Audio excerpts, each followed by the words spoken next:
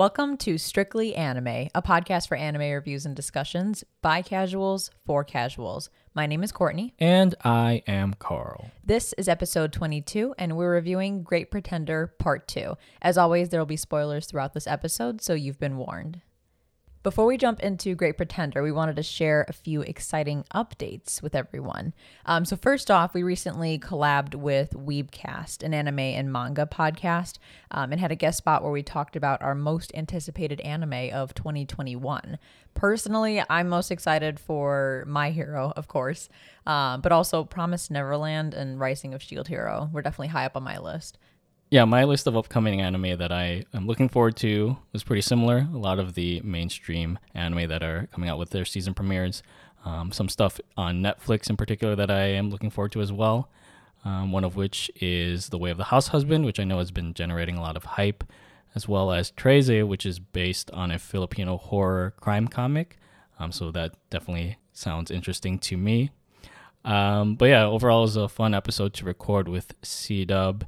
And it's always nice to have conversations with other dabblers in anime, especially with someone who is from across the country. Agreed. Yeah, we had a lot of fun chatting with host C-Dub. And it was episode 40 of Weebcast, which is out now. So check it out on all podcast streaming services. And the second piece of news that we're excited to announce is that we will be having a special event centered around Attack on Titan, the final season. We will be doing weekly reviews of each episode on the following Wednesday after each premiere. So the both of us are very much looking forward to the conclusion of this epic saga after its glorious 7-year run. Me especially, since I think, as with most people, this was one of the shows that got me hooked back into anime after having a short hiatus after high school. Yeah, I can't wait. It's going to be really, really bittersweet. I wasn't expecting the show to wrap up after season 4. Like when they concluded season 3, I was like, okay, awesome. There's going to be more. There's tons more to the story. I hear the manga is continuing on pretty strong, pretty far past where the anime is.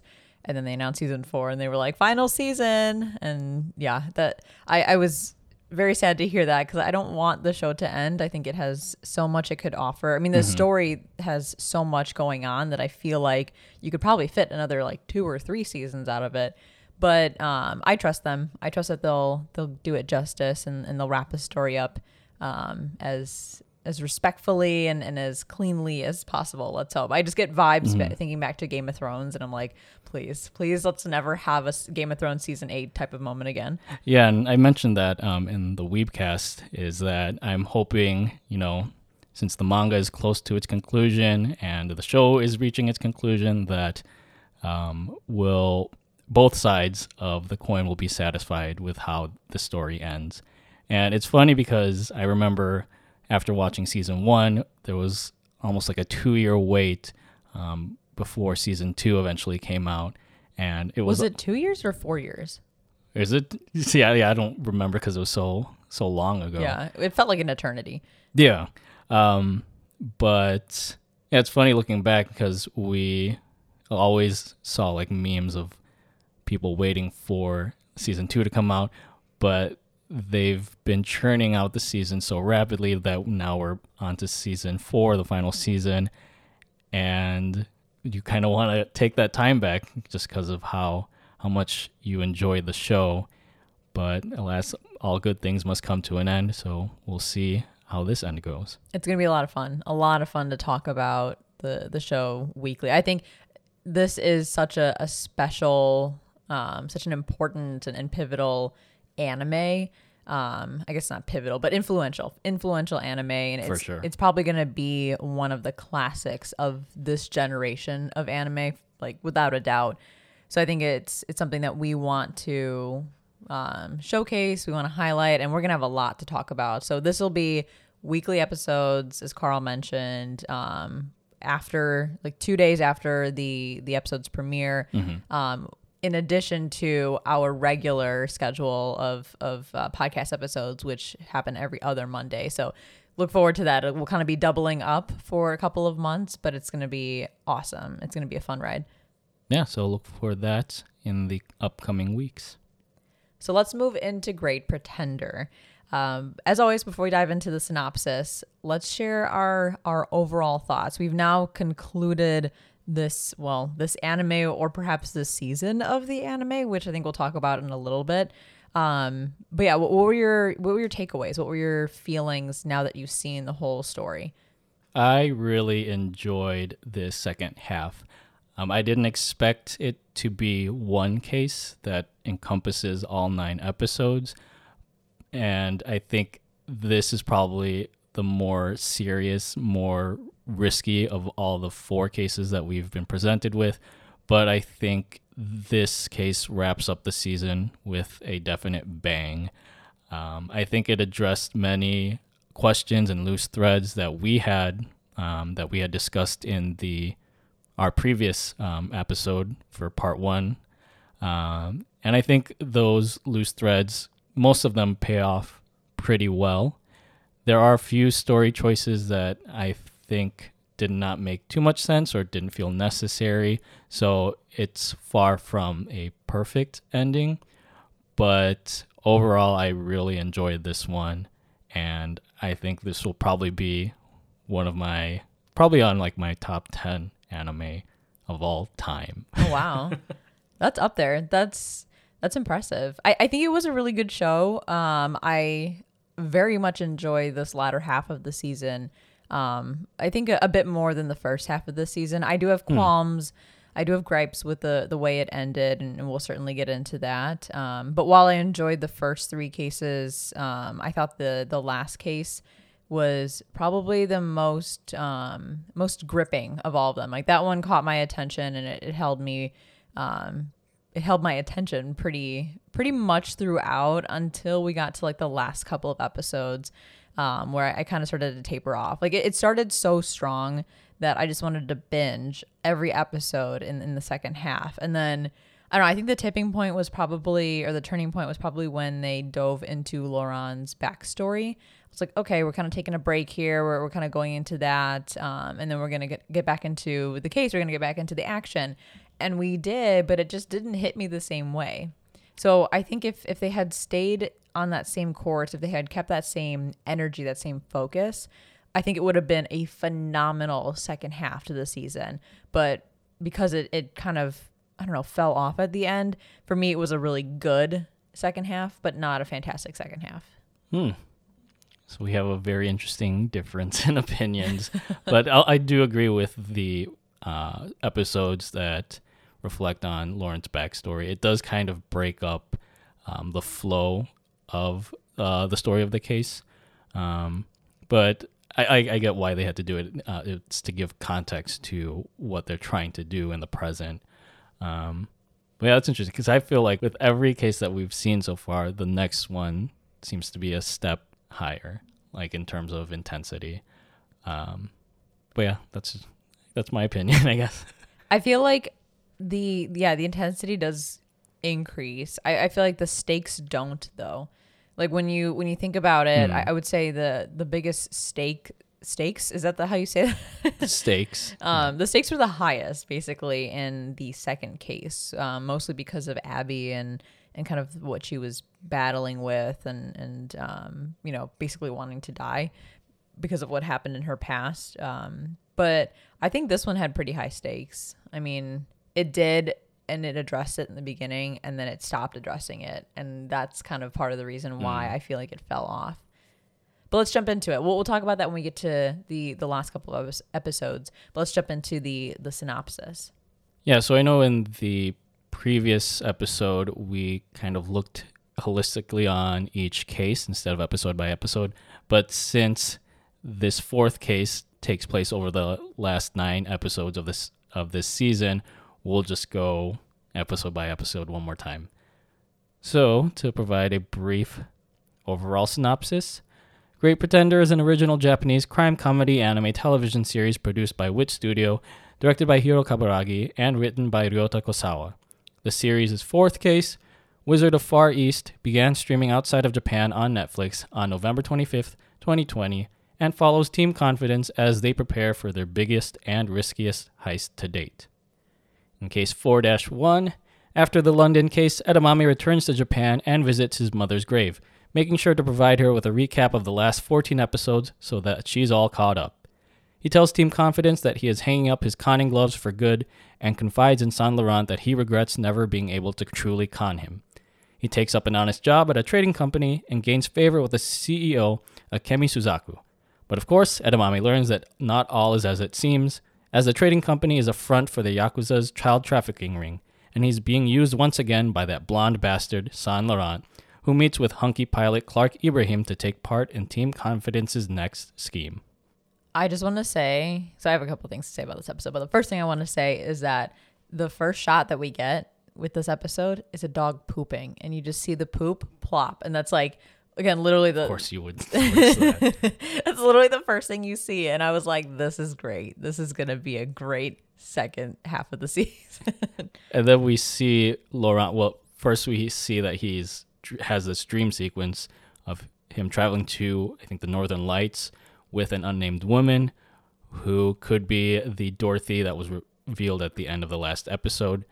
But then he snaps out of that dream and you see a shot of him having morning wood. I was very surprised by that. I was watching and it kind of like caught my eye. I'm like, oh, he's got morning wood. And then he didn't have morning wood. And I was like, okay, that's another strong way to start the second half of the season. But overall, I was annoyed because, as I've shared many times, I don't like recap episodes. And granted, this is only a very small part of the episode and a quick recap, but I'm like, we're in an age of streaming. Like, I don't need this. I don't want this time wasted on a recap when I already know what happened. It hasn't been that long since the first half came out. I could always just go back and watch it again. I could Google it.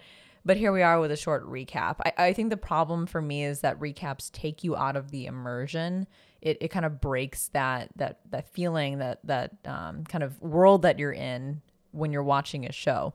And here they put it in with Edamura honoring his mother on her death anniversary, and it just made the death anniversary feel so less meaningful than it should have. I mean, he was devastated by her passing, and yet here we go, just using it as a plot or not a plot device, but a storytelling device to just have this quick recap and get some of his inner thoughts, and then we move on, and that's it. So it felt, I don't know, it just felt weird. Like, if we're gonna have a recap, at least have it in a different way, not like infused with his mother's death anniversary.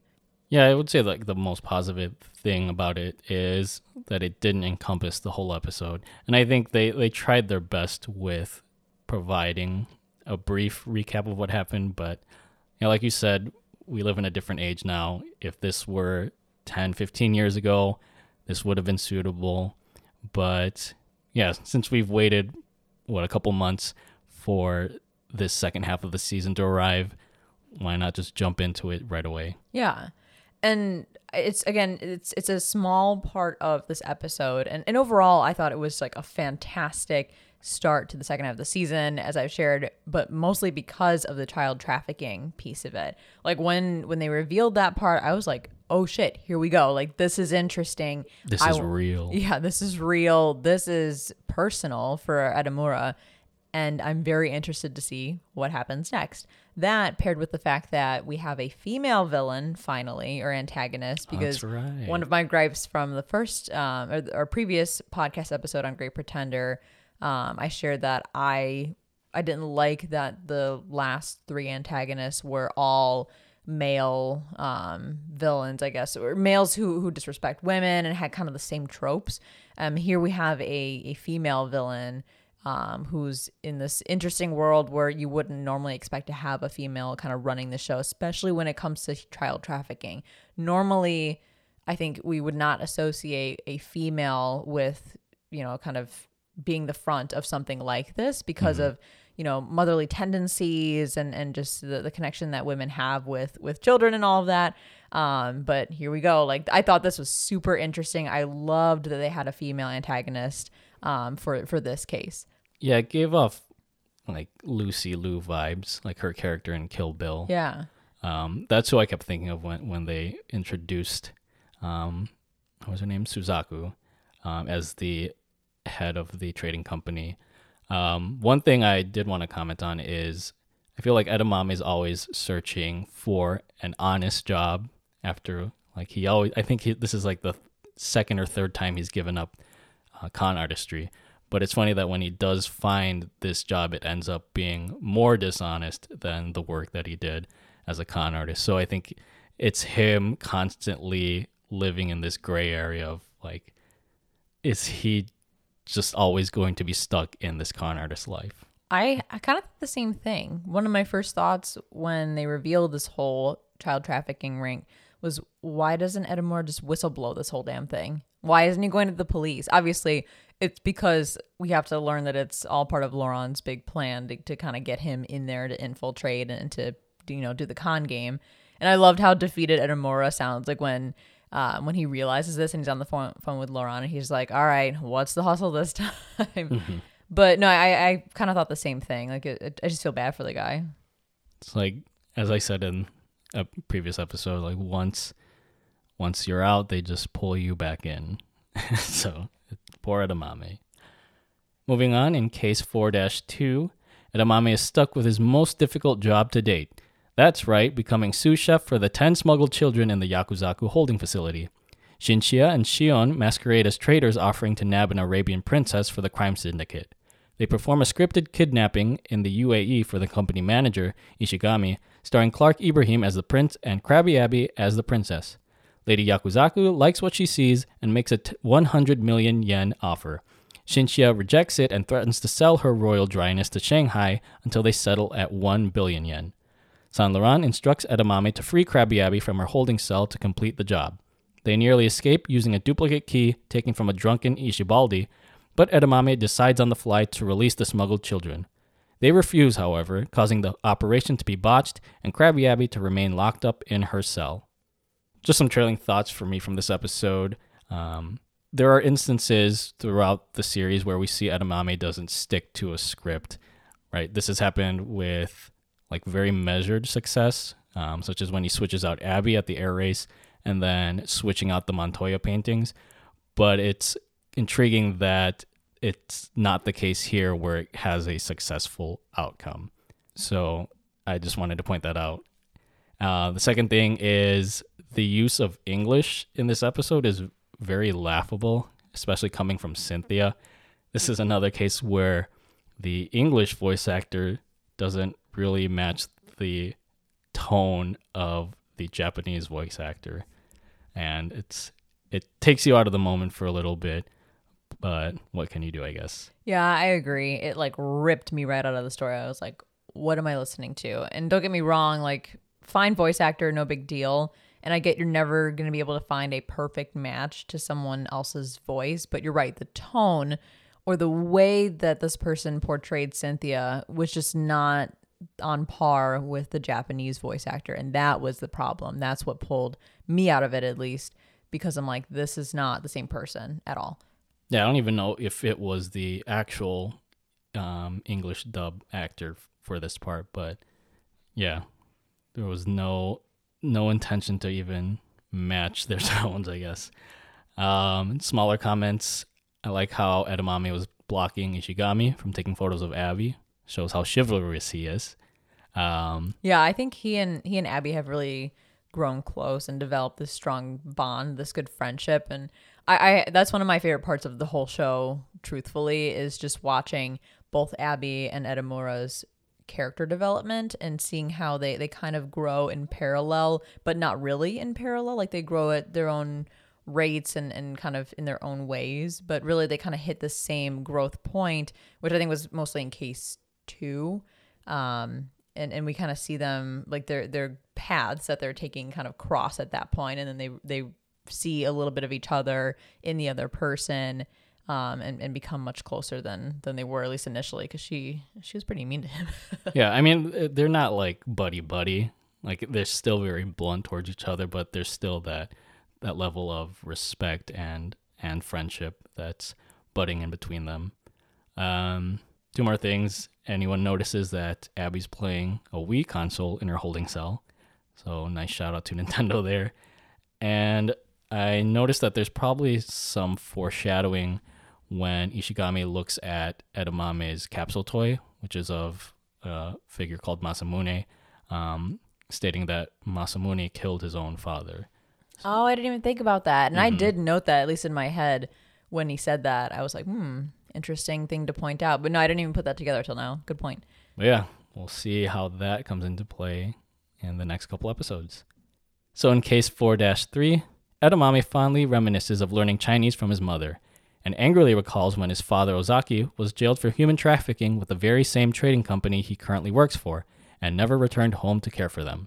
Back in the present, Lady Yakuzaku requests that Edamame serve as interpreter for her visitors from Shanghai, Liu, Chen, and their interpreter Oz, who were formerly part of the syndicate until they got big heads and apparently big ears. After the meeting goes sour, Edamame realizes that Oz is his father, Ozaki, and clotheslines Saint Laurent for allowing this to happen. He confronts Ozaki at his hotel room and demands that he redeem himself by helping him save the smuggled children with Krabby Abby and Shinchia. All goes according to plan until they are ambushed by Ishibaldi and his cronies, after they were tipped off by, who would have thunk, Ozaki the Great and Powerful. Oh, Wizard of Oz, Ozaki. Yeah. For some reason, I could not commit to memory Edamura's dad's name. But now that you're saying it, I'm like, right. Yeah. Oz, Ozaki, okay. Yeah, and the whole case is called Wizard of Far East, which I think was intended to avoid like copyright issues, but obviously it's Wizard of Oz. Yeah, and Oz and Dorothy. Yeah, a lot of small trivia there. Did you feel like the one Chinese guy, not the main boss, but the guy who's his right-hand man, looks like a lion, Chen? like the cowardly lion? Oh, I didn't even think of that. I mean, that could be a stretch. I don't know. Maybe that could be something more towards Chinese culture, but he does look like a lion. Although, now that I think about it, Ishigami kind of looks like his face scrunched up looks like the cowardly lion too, if you think about it. Yeah, I could see that. And he's way more cowardly than the other guy. All these Easter eggs, I guess. Yeah, I love it. Little attentions to detail. I don't know. You get what I'm trying to say. So just two quick thoughts on this episode. Edamura, understandably, is pissed at Laurent, and yet again, Laurent does not care. He's pissed that he brought his dad into the picture, and Laurent's like, okay, whatever. And that was a big gripe of mine in the last podcast episode about Great Pretender, is that I find Laurent to be problematic because he seems like the type of person who uses everyone as pawns, sees them as expendable, disposable. He doesn't genuinely care about their well-being. Granted, the rules within this con game or this con group are that there's no friends, there's no family, and they don't kill anybody. But on a certain level, you'd want them to care about each other. Mm-hmm. And for example, Abby seems like the person who would care least about everyone, but she's always observing everybody. She's commenting on people's behavior, even Laurent's behavior. She pretends like she hates Edamura, but grows fond of him and I think looks out for him in her own kind of cold way. But yeah, there's like no care that comes from Laurent, and that kind of bugs me with him as the ringleader.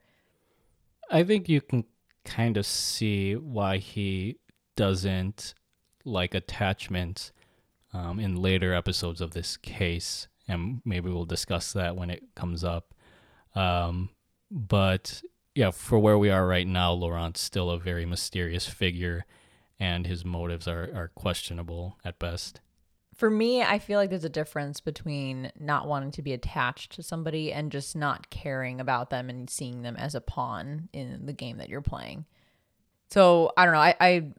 I like you said, we'll get into a little bit more, but that continues to be a problem for me with Laurent and his character. The other thing I wanted to call out was just, I knew it. I knew that at least in this episode, Ozaki would betray everybody. Like you could tell they were kind of building up towards that.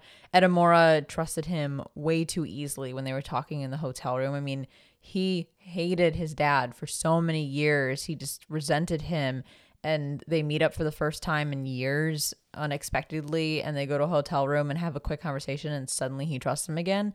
No, like I called that a mile away that there was going to be that backstabbing, that two-timing. I mean, it's tough because it's family, so your first instinct is always to trust them. But I kind of noticed that too, where there's a bond thicker than blood now between Edamura and Ozaki, since now we know that his father is also a con artist. And it's just interesting because when we see the flashback of Ozaki with Edamura as a young child, there's a mantra that they always say, like, always be lawful, contribute to the world, be a respectable person. And you don't really see those qualities in his father now that he's revealed himself as the I guess, betrayer to Team Confidence. I would think that that statement is what he would have wanted for Edamame to have to avoid the double life that he currently leads. But you can also interpret it in a way, again, it doesn't seem like that right now because he just blew the whistle on the whole escape operation. But that mantra could also be what Edamura is setting out to do as a con artist. So Yeah, I can see that. But I will say that this episode did give me what I asked for, where the tables have turned on the schemers, and this is kind of like their Infinity War turning to dust event. So it definitely caught my attention at the end when Ozaki ratted them out. Some miscellaneous things. I've noticed there's a lot of cat motifs that pop up in this case, one of which is the mention of civet cat coffee beans. I think right before Edamura realizes who Ozaki really is. And just an observation, wouldn't any of the gang's cronies notice Edamura talking to Abby on the security cam while she's in her holding cell and just be really suspicious of that? Yeah, I feel like there's got to be, if there's a camera, there's most likely a microphone in that camera.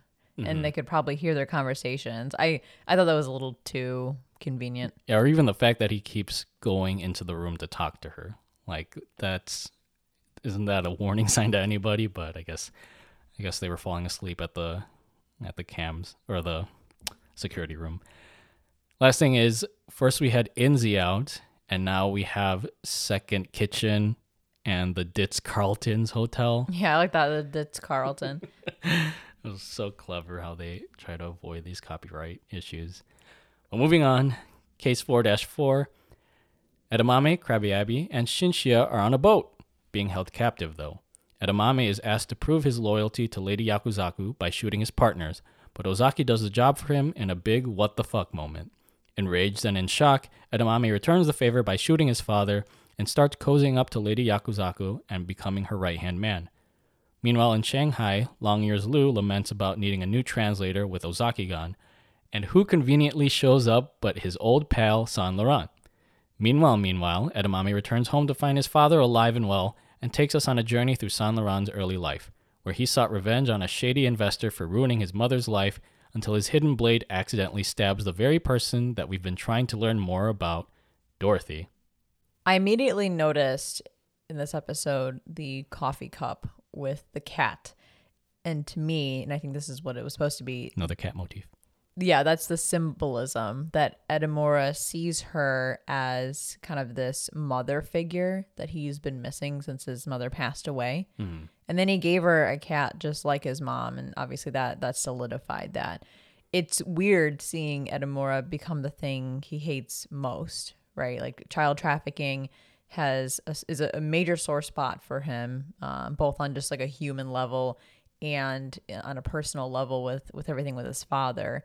And he's now become part of that. He's part of this mafia. He is growing close to this woman who is not his mother, but is just a kind of a replacement for that hole in his heart. And it's weird to see it. And honestly, I love this kind of stuff. Like, this is very conflicting because Edamura is my favorite character, but here he is doing things that are just terrible. I mean, it all really started, I think that the snowball effect, the spiral into the toilet effect started with him smoking. When he said, he told Abby when she questioned, like, why are you smoking? He said, I need to fit in here. Like, I need to be part of this. Otherwise they won't be convinced.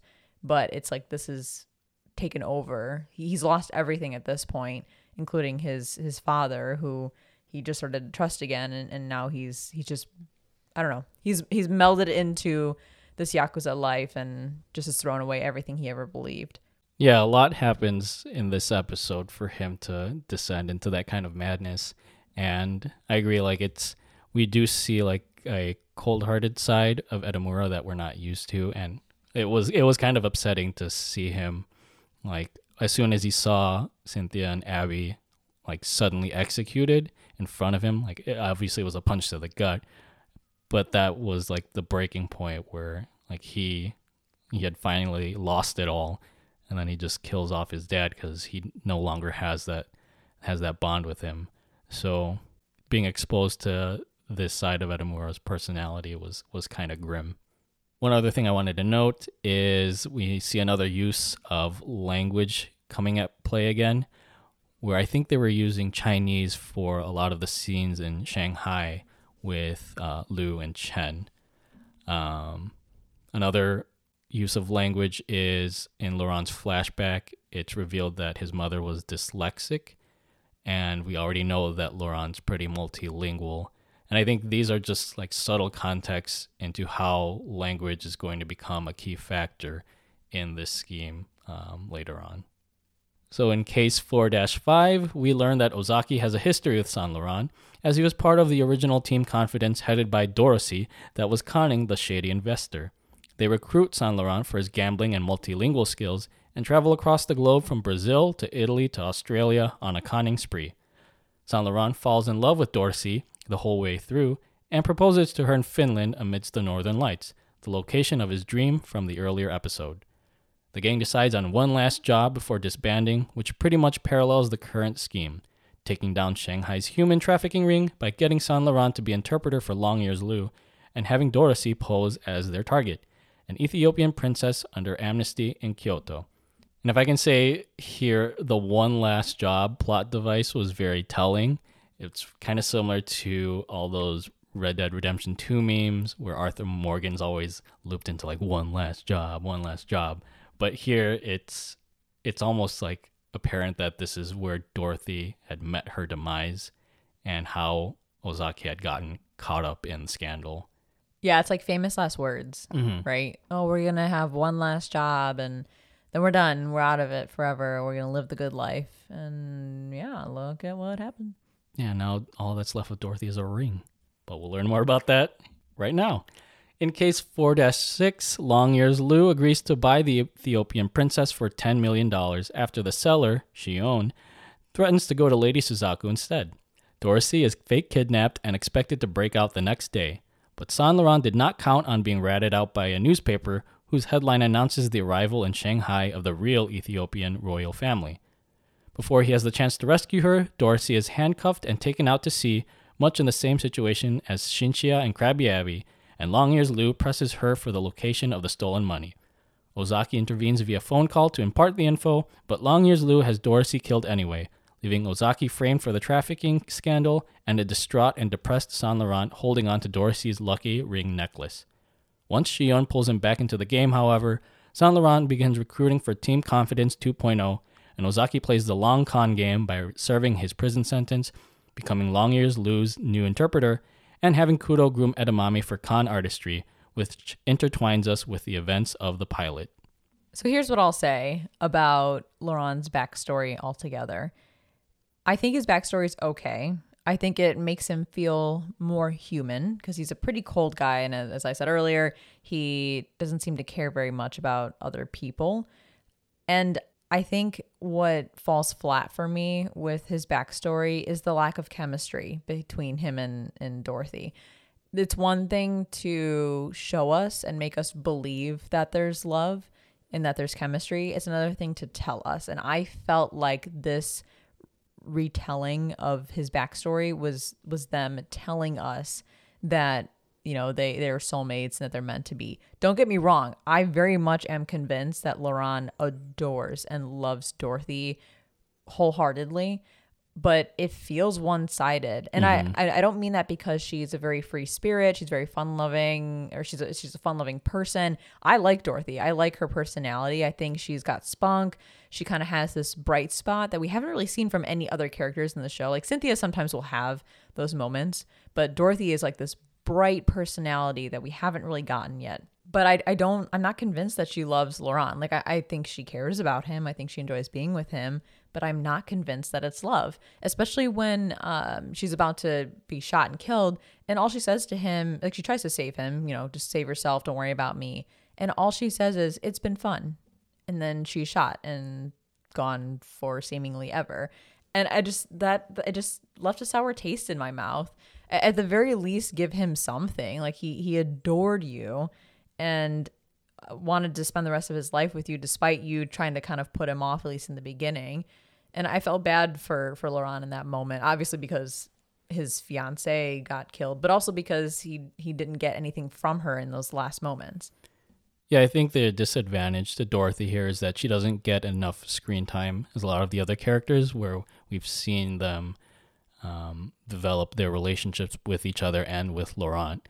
Because I feel like at this point, like, Cynthia has a lot more chemistry with Laurent than Dorothy does. Or Edamura and Abby have more chemistry with each other, and I don't think that they're setting them up to be a couple. I think they're just friends. But yeah, it's a very good point. Like, I actually thought towards the end of the first half, when Laurent and Cynthia are talking on the beach, I think it may have been the last episode of the last half, but they're talking on the beach and they're kind of, they've got these quips. They're going back and forth with each other. And I thought they were kind of setting them up to be a couple.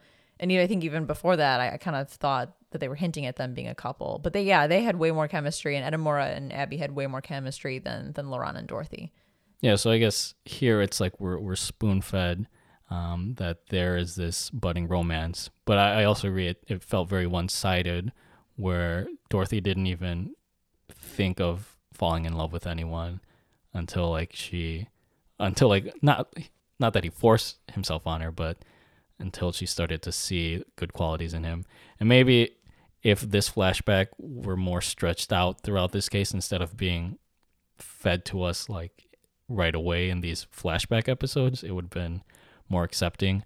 But the other thing that I found questionable about Dorothy is her strong adherence to the rules of the con game.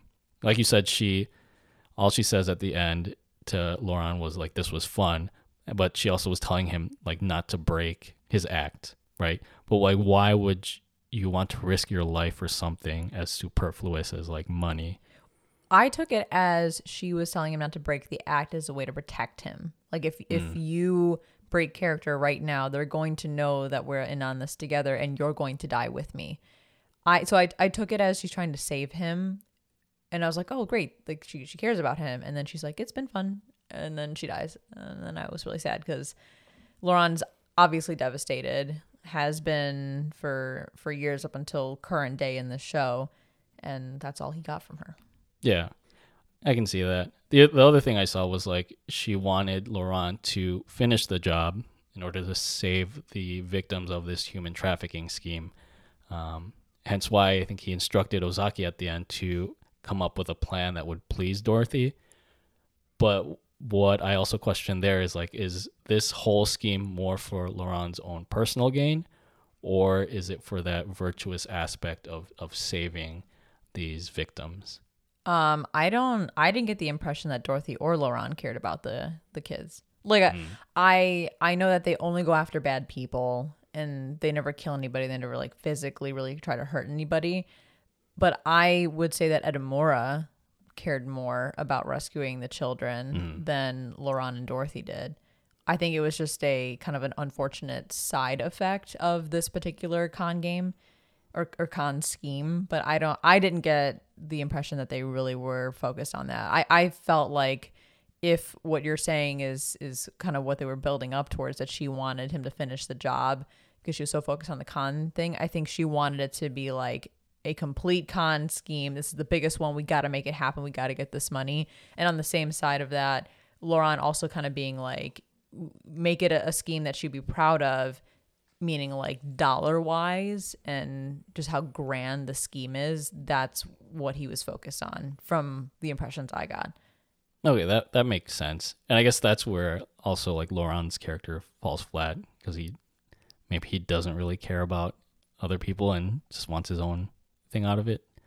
I mean, when Edamura wants to go and save the kids, in one of the earlier episodes, Laurent's like, we don't have time for that, Mm-hmm. basically. And Edamora's like, too bad. I'm going to go save them. And Abby runs with him. Abby's not very vocal, I think, about the things that she cares about. But I would say I felt more care from her than from Laurent, because when they realize the children won't go with them, Abby kind of meets back up with Edamora, and she has this very disappointed look on her face. Like, she genuinely tried to get them to come with, and she's sad that they won't. Didn't get anything like that from Laurent, which again is why I find him so problematic. Or why he's still a dick. Yeah, basically. The only other thing from this episode that I took note of is towards the end, the opening theme plays over the, I guess, Team Confidence 2.0 recruiting montage. And they've done this in past episodes where they'll play the theme at very key points in the story, or like a very climactic point. But I noticed here it's an extended version of the theme where parts that we haven't heard before. And I think musically this is implying that this final scheme is very different, in that it's like the most elaborate and the challenging one for the gang. So for you music aficionados out there, I just wanted to point that out if anyone noticed that thematically. I loved seeing how Laurent recruited everybody, because we got their backstories. We kind of understand their place in the current con game, but what happened in between? How did they get roped into it? Especially because the way that Laurent roped in Edamura was super elaborate and I think way over the top. He probably could have just asked the kid if you wanted to join. I mean, obviously that wouldn't be fun. That probably wouldn't convince him, but it was so elaborate getting Edamura to join. It was fun seeing how he also got everyone else to join. Although I think Abby's was kind of boring. Yeah. And I think the other scenes, like they mention where he recruited them, but I don't know if they mentioned it for Abby. But I looked it up later that she was in Brooklyn when that happened. So. Oh, that's where she was. Okay. Yeah. But going back to the music, the theme is really growing on me. It feels almost like as iconic as Tank from Cowboy Bebop at this point. It has that feel. A lot of the show has that bebop feel to it. At least it did in the beginning. Yeah. So this one is definitely going on my anime Spotify playlist. A couple other things. The chase scene with Shion in Korea was weird, especially with the 3D buildings. We've mentioned this before. Whenever 3D is incorporated into an anime, it is always mostly jarring, and that's the same case here. It just looks like a very cheap 2000s show when they had to include 3D buildings in the chase scene. And last thing, the credits that we've looked at for however many episodes now, the cat swimming in the water was a huge spoiler this whole time, because that is Dorothy's fate. Yeah. Anime does have a way of subtly spoiling the entire plot in the opening and the ending, and this was no exception. Yep. Moving on to Case 4-7. Back in present day, Krabby Abby and Shinchia are revealed to have survived the boat execution along with Ozaki, while Long Ears Lou asks Saint Laurent to fill in as interpreter for an upcoming negotiation with Lady Yakuzaku. Ozaki tries explaining to Edamame that he abandoned their family out of their safety, but Edamame won't have a word of it, and later on accepts a necktie gift from Lady Yakuzaku, implying that she looks on him fondly as a surrogate son. During the negotiation via Zoom call, Edamame and Saint Laurent purposely get lost in translation with their respective bosses, leaving 100 billion yen and stock certificates on the line. Both sides prepare to meet in Lady Yakuzaku's Tokyo office, but not before she outfits her chair with a hidden katana, and Long Ears Lou fashions a ring with a poison needle as ways to assassinate their counterparts. Meanwhile, Team Confidence has some R&R at a hot springs resort in Hakone before the next day's Yakuzaku vs. Long Ears Lou title match, and Laurent has a vision of Dorsey to encourage him about the success of the plan. I knew it. I knew the girls didn't die. It was so obvious because they got shot, they fell into the water, and there was nothing else. There was no image of them kind of falling down to the bottom of the ocean or wherever they were. And I'm kind of bored by that. I'm bored by it because they've done this fake killing thing multiple times in the show. Why keep using the same trope? Especially when it has such a powerful moment when a character that you've grown to love gets killed. in such a sad way. And it's a fake out. Like the first couple of fake outs, I'm like, okay, I get it. It's part of the con game. And then here they go faking again for another con game and a con scheme. And I'm like, I don't know, man. It felt super lazy, super repetitive that yet again we saw some fake killings. It would have been fine if maybe we saw it once in the beginning and then again here at the end. But I don't know, multiple iterations of it really kind of ruined it for me. Yeah, here we see again that Team Confidence is one step ahead of the game, and this kind of refutes my earlier expectation of where the team reaches a breaking point that they can't get past. So that was kind of a letdown. That again, it's nice that they always had the advantage, but like you said, it's kind of a repetitive theme now in the series. One odd thing with this episode was there was a scene where Lu suddenly changes from speaking in Chinese to quote unquote English, which is actually like the Japanese voice acting. I don't really understand the purpose of it, but again, as I mentioned before, language becomes a strong factor in this episode because Edamame and Laurent are purposely mistranslating what the other boss is saying. So that was an interesting aspect of this episode. I agree. I thought to myself, why did they need to add that in there? The only purpose I found that it served was to take some of the screen time away in Chinese and give more screen time to Japanese. Because as you said, they were speaking quote unquote English, but they were doing it through Japanese. And I thought that they were building up to something like, oh, this is hinting that Liu is learning other languages and he's going to catch on that, maybe not all of the translations are accurate. But sorry to spoil a little bit ahead of time. That doesn't happen. So to me, it was just, why does this need to be added at this point in the show? Again, I think it's going for that lost in translation feel. But yeah.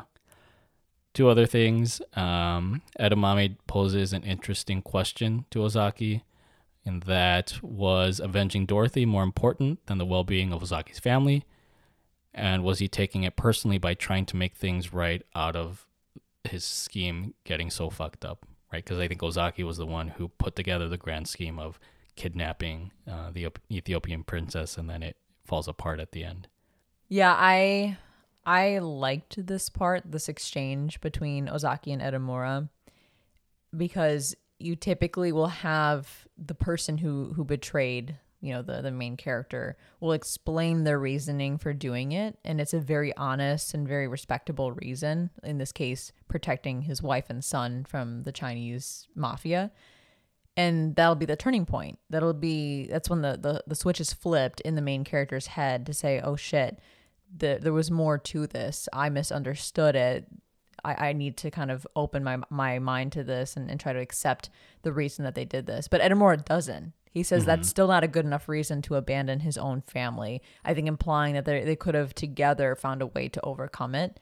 And being together is more important than, I guess, staying safe, which is kind of odd to say. But I really liked that. I was not expecting that. I figured Edamura would be like, he would have that oh shit moment and, start to trust his father and try to see eye to eye with him, but that's not the way they went, and I really enjoyed that.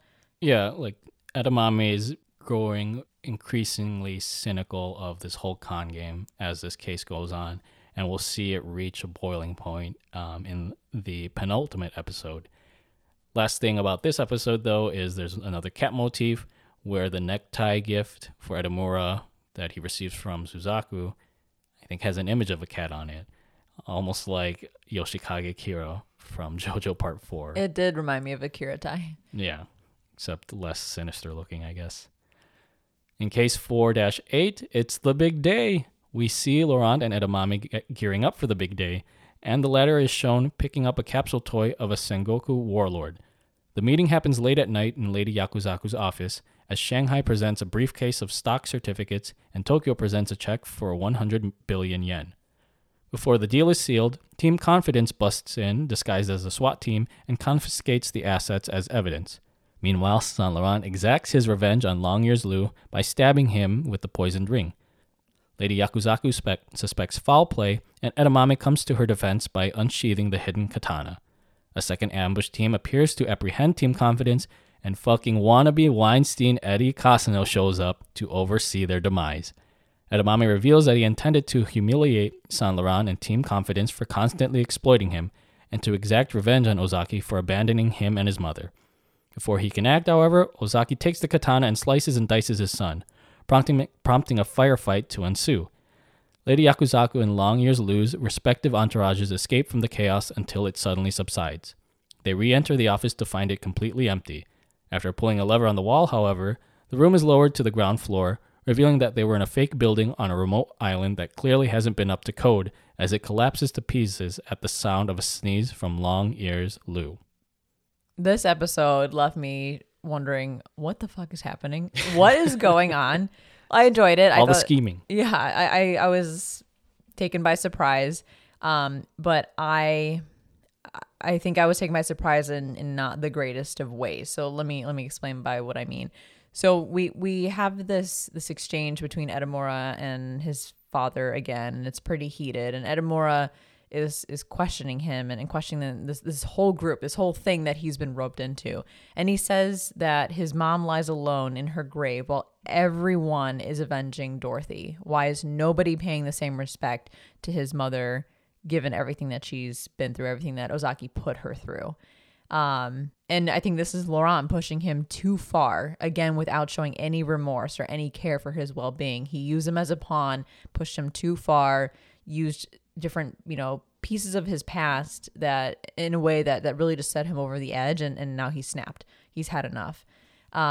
It was interesting when Ozaki sliced Edamura, you get that image of the tie like flying away. I think kind of maybe symbolizing that Ozaki is freeing his son, maybe from this hole that he's buried himself in. I don't know. It seemed like it was some sort of symbolism to me. But the problem that I have with all of this is that at the very end, it seems like this is just another big scheme. And I'll dive into it more when we talk about the last episode, but I kind of had like this, oh, what's going on? This is really funny. But then as it set in, going from such a serious moment, a pivotal moment for Edamura and for the group in general, to this like the silliness of an empty room and like a fake building and a deserted island, I was like, this is a lot. Like, this is a lot for me to process. These are a lot of emotions, kind of a roller coaster to go through as a viewer. And part of it seemed way too far-fetched, even for this show. Yeah. A lot of different things were going on in that ending. And as a callback to the first episode of this second half, Edamame does follow through on his one regret, which is besting Laurent, the blonde bastard. But once we see the ending unfold and that they're all on this remote island, again, it's showing that Team Confidence is in control of the events going on. And yeah, it's weird to see Edamame go, like, to see him snap, and then for us to see that this was all just a ploy. But part of me thinks that the team, or like Laurent, knows that Edamame is like an emotional guy when it comes to these schemes, which would put him in the perfect position to be this character that questions the people that he's worked with for so long. That's kind of how I interpreted it, and maybe we can discuss this more with the final episode. But yeah, that was my thought process behind why having this intense moment needed to happen in order for the scheme to work properly. And in case 4-9, it's the big day again. But not before we see the Shanghai and Tokyo entourages try to adjust to life on a remote island, and one more flashback of Edamame with his mother and her hope of reuniting with Ozaki again. We see the day unfold from Edamame's point of view as Abby visits him with some cryptic advice. Who you deceive or betray is totally up to you. Just forgive yourself. Edamame calls wannabe Weinstein, who apparently has entered a business partnership with Samnarefu and the Penguin Paint patron, and asks for his help in the scheme. It is revealed that Edamame and Saint Laurent drugged Lady Yakuzaku and Long Ears Lu, respectively, in order to fly them to a remote island containing a replica of Lady Yakuzaku's office. Saint Laurent also replaces the poison needle in Long Ears Lu's ring with an ordinary one as a final courtesy. During last episode's firefight, the entire room is shown pretending to be caught in the frenzy. Edamame comes back to life, and the team makes off with the loot and parties the night away. Laurent has a titanic ending moment where he throws Dorsey's ring into the sea as a sign of closure. In a Where Are They Now epilogue, Ozaki visits his wife's grave, Shion and Kudo get Liddy in Korea, Shinchia mentors a young boy on his future, Krabby Abby goes rock climbing, Edamame goes on a millennial coffee trip, and Saint Laurent prepares for his next target, stealing the Declaration of conning the newly elected President of the United States, Razzie of Razzie Rising fame. How relevant. Finally, in a post-credits scene that no one asked for, we see that Dorsey, aka Xiang Xiang, is alive with amnesia somewhere near Taiwan, and happens to find her ring inside the stomach of a fish her caretakers caught. Will she return in the next Avengers movie? The world may never know. Okay, so let me tie this back to what I was saying about the previous episode. We get all this big reveal that the whole thing was planned. Everything made sense. You know, the scheme worked out perfectly, blah, blah, blah. The biggest gripe, again, that I have with this is that they manipulated Edamura so much in this last case. They manipulated him into killing his own father, having a mental breakdown and crying his eyes out, thinking that he lost his two friends, siding with the antagonist, and even becoming something that he hated by helping with the child trafficking ring. And then it's all suddenly forgotten and forgiven, especially, again, given the years of resentment and hate that he had toward his father. That's all suddenly gone and never really addressed or given any kind of closure. So it felt like everything that he said in this previous episode, where he was ranting and saying like everyone cares about Dorothy, but nobody cares about my mother and the fact that she passed away. It just felt like his entire rant, all those emotions that he spilled out, was just a big lie. And it left an impression on me for his character that, you know, I thought that I was understanding his growth and his character development, and it wasn't at all what I thought it was, which is a theme in the show. I get it, but it left me feeling very empty, knowing that he didn't actually feel the same way in that moment that I did as a viewer watching him go through that breakdown and spill all these emotions. Like, oh, okay, what was all that then? Yeah, I feel like we don't know Edamura as much as we think we know. And maybe that's like the overarching theme is like, we know Edamura is a con artist, but we're only seeing one part of him. But those emotions were real. They were. Or were they? I would think so, because he didn't actually know his father, you know, what his father's actual actions or intentions were. And that, you know, as they revealed in this episode, that his mom even knew about all of it. And that's kind of why she would say things like, you know, maybe he's still a good person, or maybe there's a reason he did what he did. It was weird. I don't know. It left me very conflicted, and also brings up the point that why didn't Edamura's mom just tell him the truth about everything instead of letting him hate his father for so many years? Maybe she's a con artist too. Yeah, that's a fake grave. But I think secretly Edamura accepted the reasons for, again, why his father left and why he's part of this scheme, but he just put on this poker face so that no one would really catch his bluff. Maybe he's getting this inspiration from Abby, because you can't read her face at all, but I'm just making up an interpretation right now of why the about face for Edamura. Another big gripe, I think it's not the biggest, the one I previously shared, I think is my biggest gripe, but this is also kind of frustrating for me. It's like, what happened to the whole child trafficking thing towards the end? As I mentioned in the beginning of this podcast episode, I felt the turning point where things kind of spiraled out of control for this last case was after they tied up Laurent's backstory. They had that break in the main story, gave us this backstory for Laurent, and then got back into it, and it just like did not feel like the same case at all. the child trafficking thing, that is very impactful, especially for an anime like this that has a very good balance of drama, action, and humor. To take on child trafficking and do it in a way that really resonates with you as a viewer because you've taken the time to get to know Edamura and you really like him as a character and you know what this means to him and what the impact is.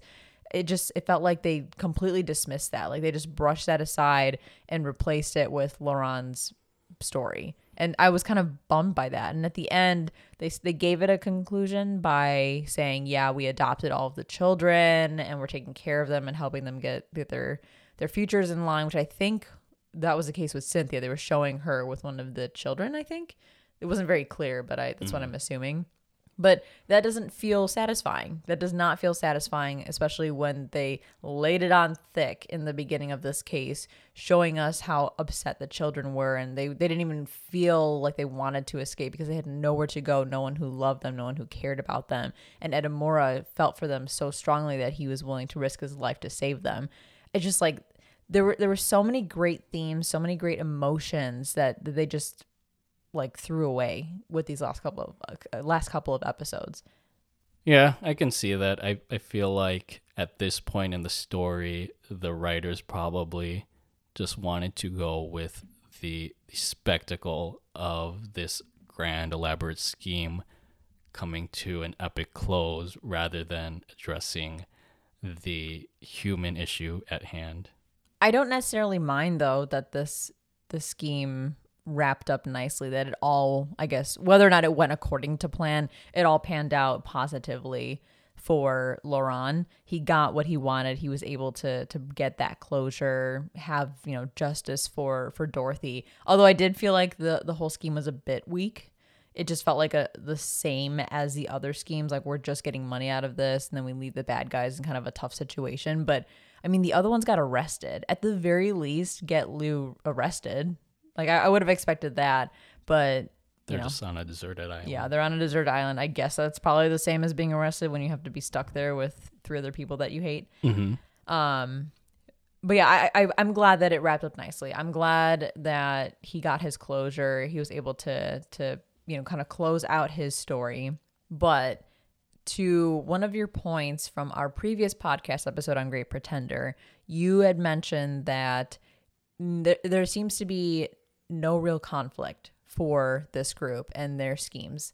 There's what is seemingly conflict, but then it's revealed that they actually had a plan all along and nothing ever goes wrong. And it's the same thing here. Edamura was supposed to be the one that goes rogue, was supposed to be that conflict, was supposed to be the thing that went wrong, but it wasn't even that. I would have preferred that was a real situation, and then we see how the group overcame it, how Laurent uses his quick thinking, his very clever ways of maneuvering through these situations to fix things after Edamura kind of fucks it up. But apparently it was all just according to the plan. And all part of the plan. Yeah, the only real conflict that we get with any of these schemes is Dorothy's scheme, because the unexpected newspaper article sent shit right down the toilet, and then she got shot and seemingly killed. So I think, kind of to what you said last episode, it was every single one of their cases panned out exactly as they wanted with no real conflict. And to kind of capitalize on that conflict theme, I thought it was really weird that the victims of those previous scams were included back in this plot. Yeah, what the hell? That was so weird. Yeah, and maybe this is trying to show that Edamame was trying to, as Abby had suggested, forgive himself in order to like reconcile with his past grievances. And maybe this is also showing that it's not so easy to take down like these titans of industry, because as much as you've siphoned off their millions in profits, like they can easily bounce back. But yeah, that was probably the strangest part of this, is like when we see Eddie Casano just randomly show up, and it makes sense, like within the scheme, why he would want to stop Team Confidence, but then to find out that he's in on it too. And I guess the three victims actually make a profit off of this by betting on the odds of the success of the plan. But yeah, I don't know.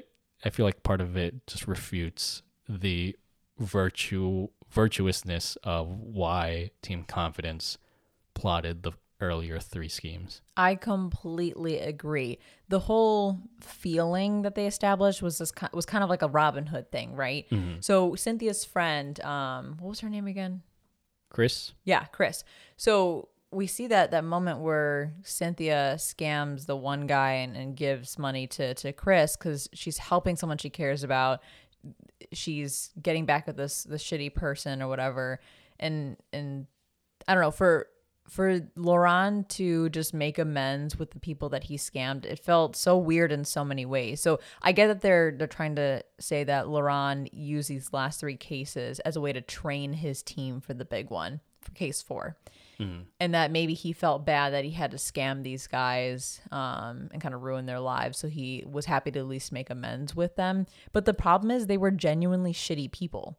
They were terrible people, and this was the consequence, I think, of their shitty actions. But then it's like, now I'm conflicted because they're shitty people, but now you're on the same side as them, and everyone's just buddy-buddying, and they're forgiven. And have they really suffered any consequences? Because they're really seeming to enjoy their life right now, being on this lavish boat with tons of money still, apparently. It just, I don't know, it felt like it kind of undid some of the stuff that we saw in the beginning of the show.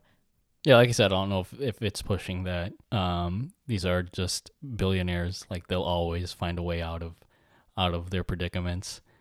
But yeah, I'd say that was one thing about this ending that kind of left a sour taste in my mouth. But when Laurent says at the end, "You must be dying of boredom by now," to whomever's on the other end of his phone call, I think they're setting up a season 2. Yeah, seems like it, because they gave everyone very, very short endings with, again, not a lot of closure. Like, they just kind of like rapid fired. Here's what everyone's doing, and that's it. So and plus with the reveal of Dorothy at the very end, I'm like 99% sure they're gonna have a season 2, which I would watch. I think it'd be fun. I hope that they don't kind of fall into some of the pitfalls that they had with this first season.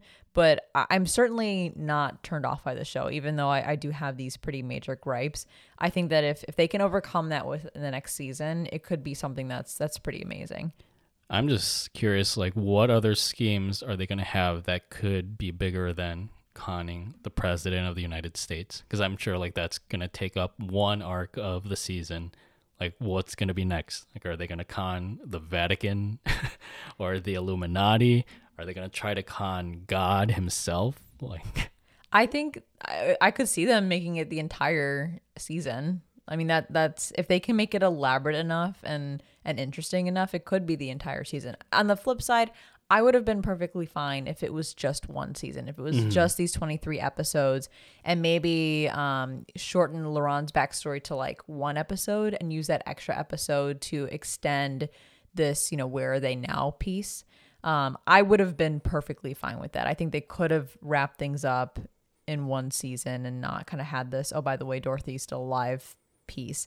That's going to be huge. I'm very interested to see how they tackle that. Because with the amnesia, you can tell she still has some memories floating around, because she tells this couple that's taking care of her about some of these weird situations that she's been in, but they just play it off like it's part of her amnesia. But I think it's her recalling bits and pieces of some of the scams that she's run before. Although I kind of hope that she doesn't come into play, like she's not a major part of the next season, because if Laurent's whole story is about him finding closure with her death, and then she just suddenly shows up in his life again, that kind of defeats the purpose of what this final scheme was all about. I agree completely. And where do you go from there, right? Like, how do you even process that? One thing I thought was weird is that at the very end, the very, very last shot is her looking up at the ring. And I think she says something in Japanese, even though she's speaking Chinese to the couple. And if that's the case, if I'm correct, I'll have to go back and watch it. But if I'm correct, that makes me wonder, does that mean that she's faking it and that she actually does have her memories because she can speak Japanese/English/ whatever technical language she's speaking that's not Chinese? Or is that just another moment where this is coming back into her brain, and it's like bits and pieces of this other language that she's able to speak. You know what I mean? Like I'm having a hard time articulating it, but I'm wondering if she's faking it and that was a small hint at that, or if that was just another moment of her recalling some things that are floating around in her head amid the amnesia. And maybe she becomes the hidden villain of season 2. Yeah. Although, God, I hope not. That would be really, really weird. Yeah. Really, really interesting. But I think with this show as a whole, I think you need to be able to dismiss some level of realism and some level of believability to really be fully invested, especially with the latter half of this last case. Because there's a lot of like moments where you sit there and you're like, this is not real. This is not believable. This would never happen. I would like to see them air more on the believable side, the more realistic side with the next season, but I could still very much enjoy it if I just set that realism aside. Yeah, I think definitely for this anime, you kind of have to take things as they are. And me, I'm like a huge sucker for scheming. And so seeing this final episode explain what happened in the climactic negotiation scene was just so satisfying. And yeah, like you said, you kind of have to just throw realism out the window and enjoy it for the spectacle. It's a fun ride. It's a fun ride. It's got great characters with very, very different personalities, kind of all forced together and having to work together for basically a huge chunk of change. And I like the variety in the cases. I do enjoy that. I think that they gave us enough variety where each case felt fresh, felt new, felt different. And I think this next case, again, if there is a season 2, this next case with scamming the new president of the United States or a presidential candidate, that's incredibly unexpected. I think of all of these, that's super unexpected. That is a tall order. That's a big one to go down. And one question that I had, which is kind of similar to the question I had for when we reviewed Trigun, is should we consider this as a gateway anime that nearly reaches the heights of Cowboy Bebop, or at the very least consider this as the most definitive anime for Netflix to date? No to the first point. I don't think it lives up to the level of Cowboy Bebop or even Trigun. But possibly to your second point, it's different. From my knowledge of anime in general, this is a different type of plot, a new kind of area, a new territory that they're tapping into. So it could very much be that. It's very international. I mean, we've got some anime that can be pretty international. First and foremost, JoJo, Stardust Crusaders is super international, but JoJo overall is pretty international. But this show is like in your face. Like that is a huge part of the show is how diverse and how international it is. And I enjoyed that, and I'd like to see anime tap into some other cultures more frequently. I think that was what I was trying to get at with it being a suitable gateway anime, because it has like this international cast of characters and a plot that I think people of any sort of culture can cling to, because this is just basically like a bank, not a bank heist, but some like a heist film, that it's probably one of the like an easy anime for any newcomer to just gravitate towards and enjoy it again for what it is. And to my second question, I think it's definitely one of the better shows out of Netflix's anime lineup so far. Although like we've only watched Carol and Tuesday and we haven't really dabbled into Castlevania, but I think this is a lot more accessible than those other two.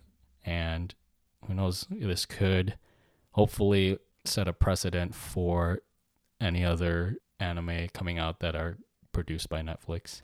I love the fact that they include different languages in the show by having other voice actors that actually speak those languages.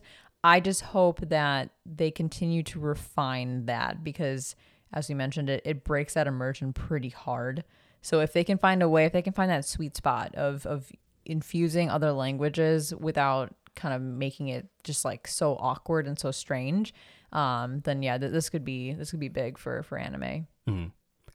And my last question, as a nod to the ending song, is Laurent, as the ringleader of Team Confidence, the eponymous Great Pretender? I think so. I would say so. I think the ending is hinting at that, because the ending is all about him. Yeah, because I wrote the lyrics down here. I'm not going to sing the song for anybody, but some key lyrics that I wanted to pull out. Oh, yes, I'm the great pretender, pretending I'm doing well. My need is such, I pretend too much. I'm lonely, but no one can tell.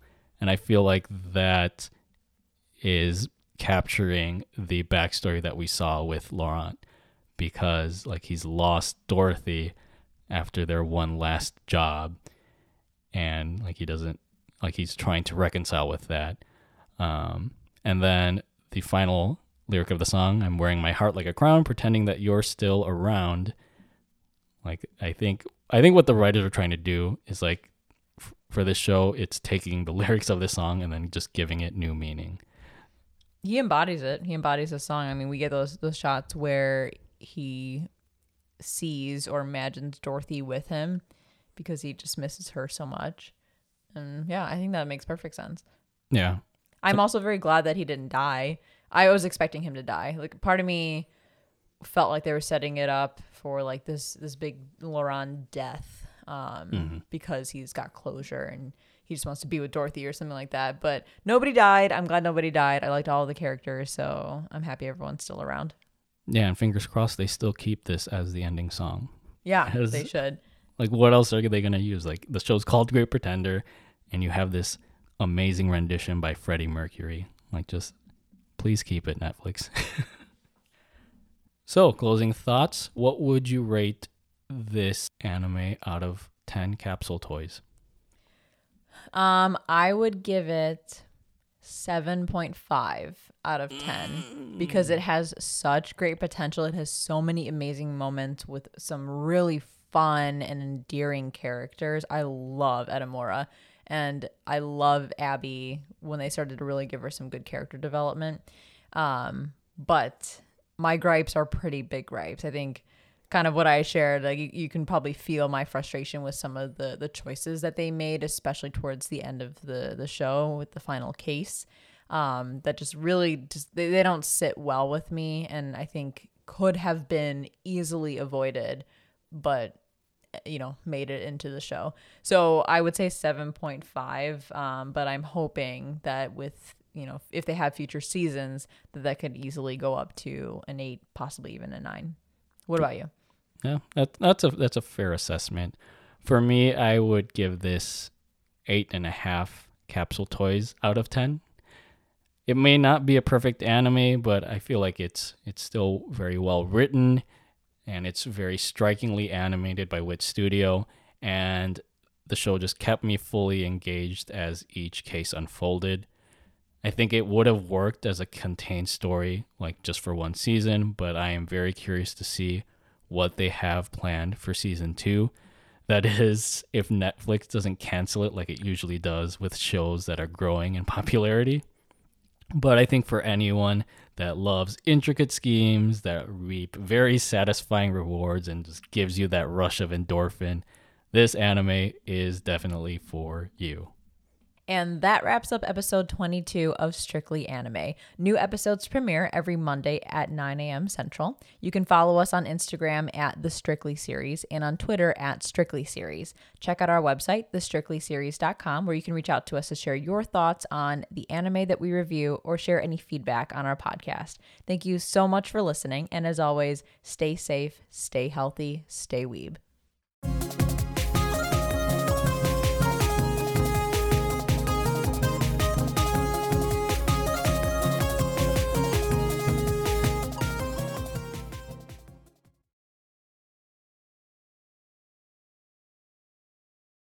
Pretending that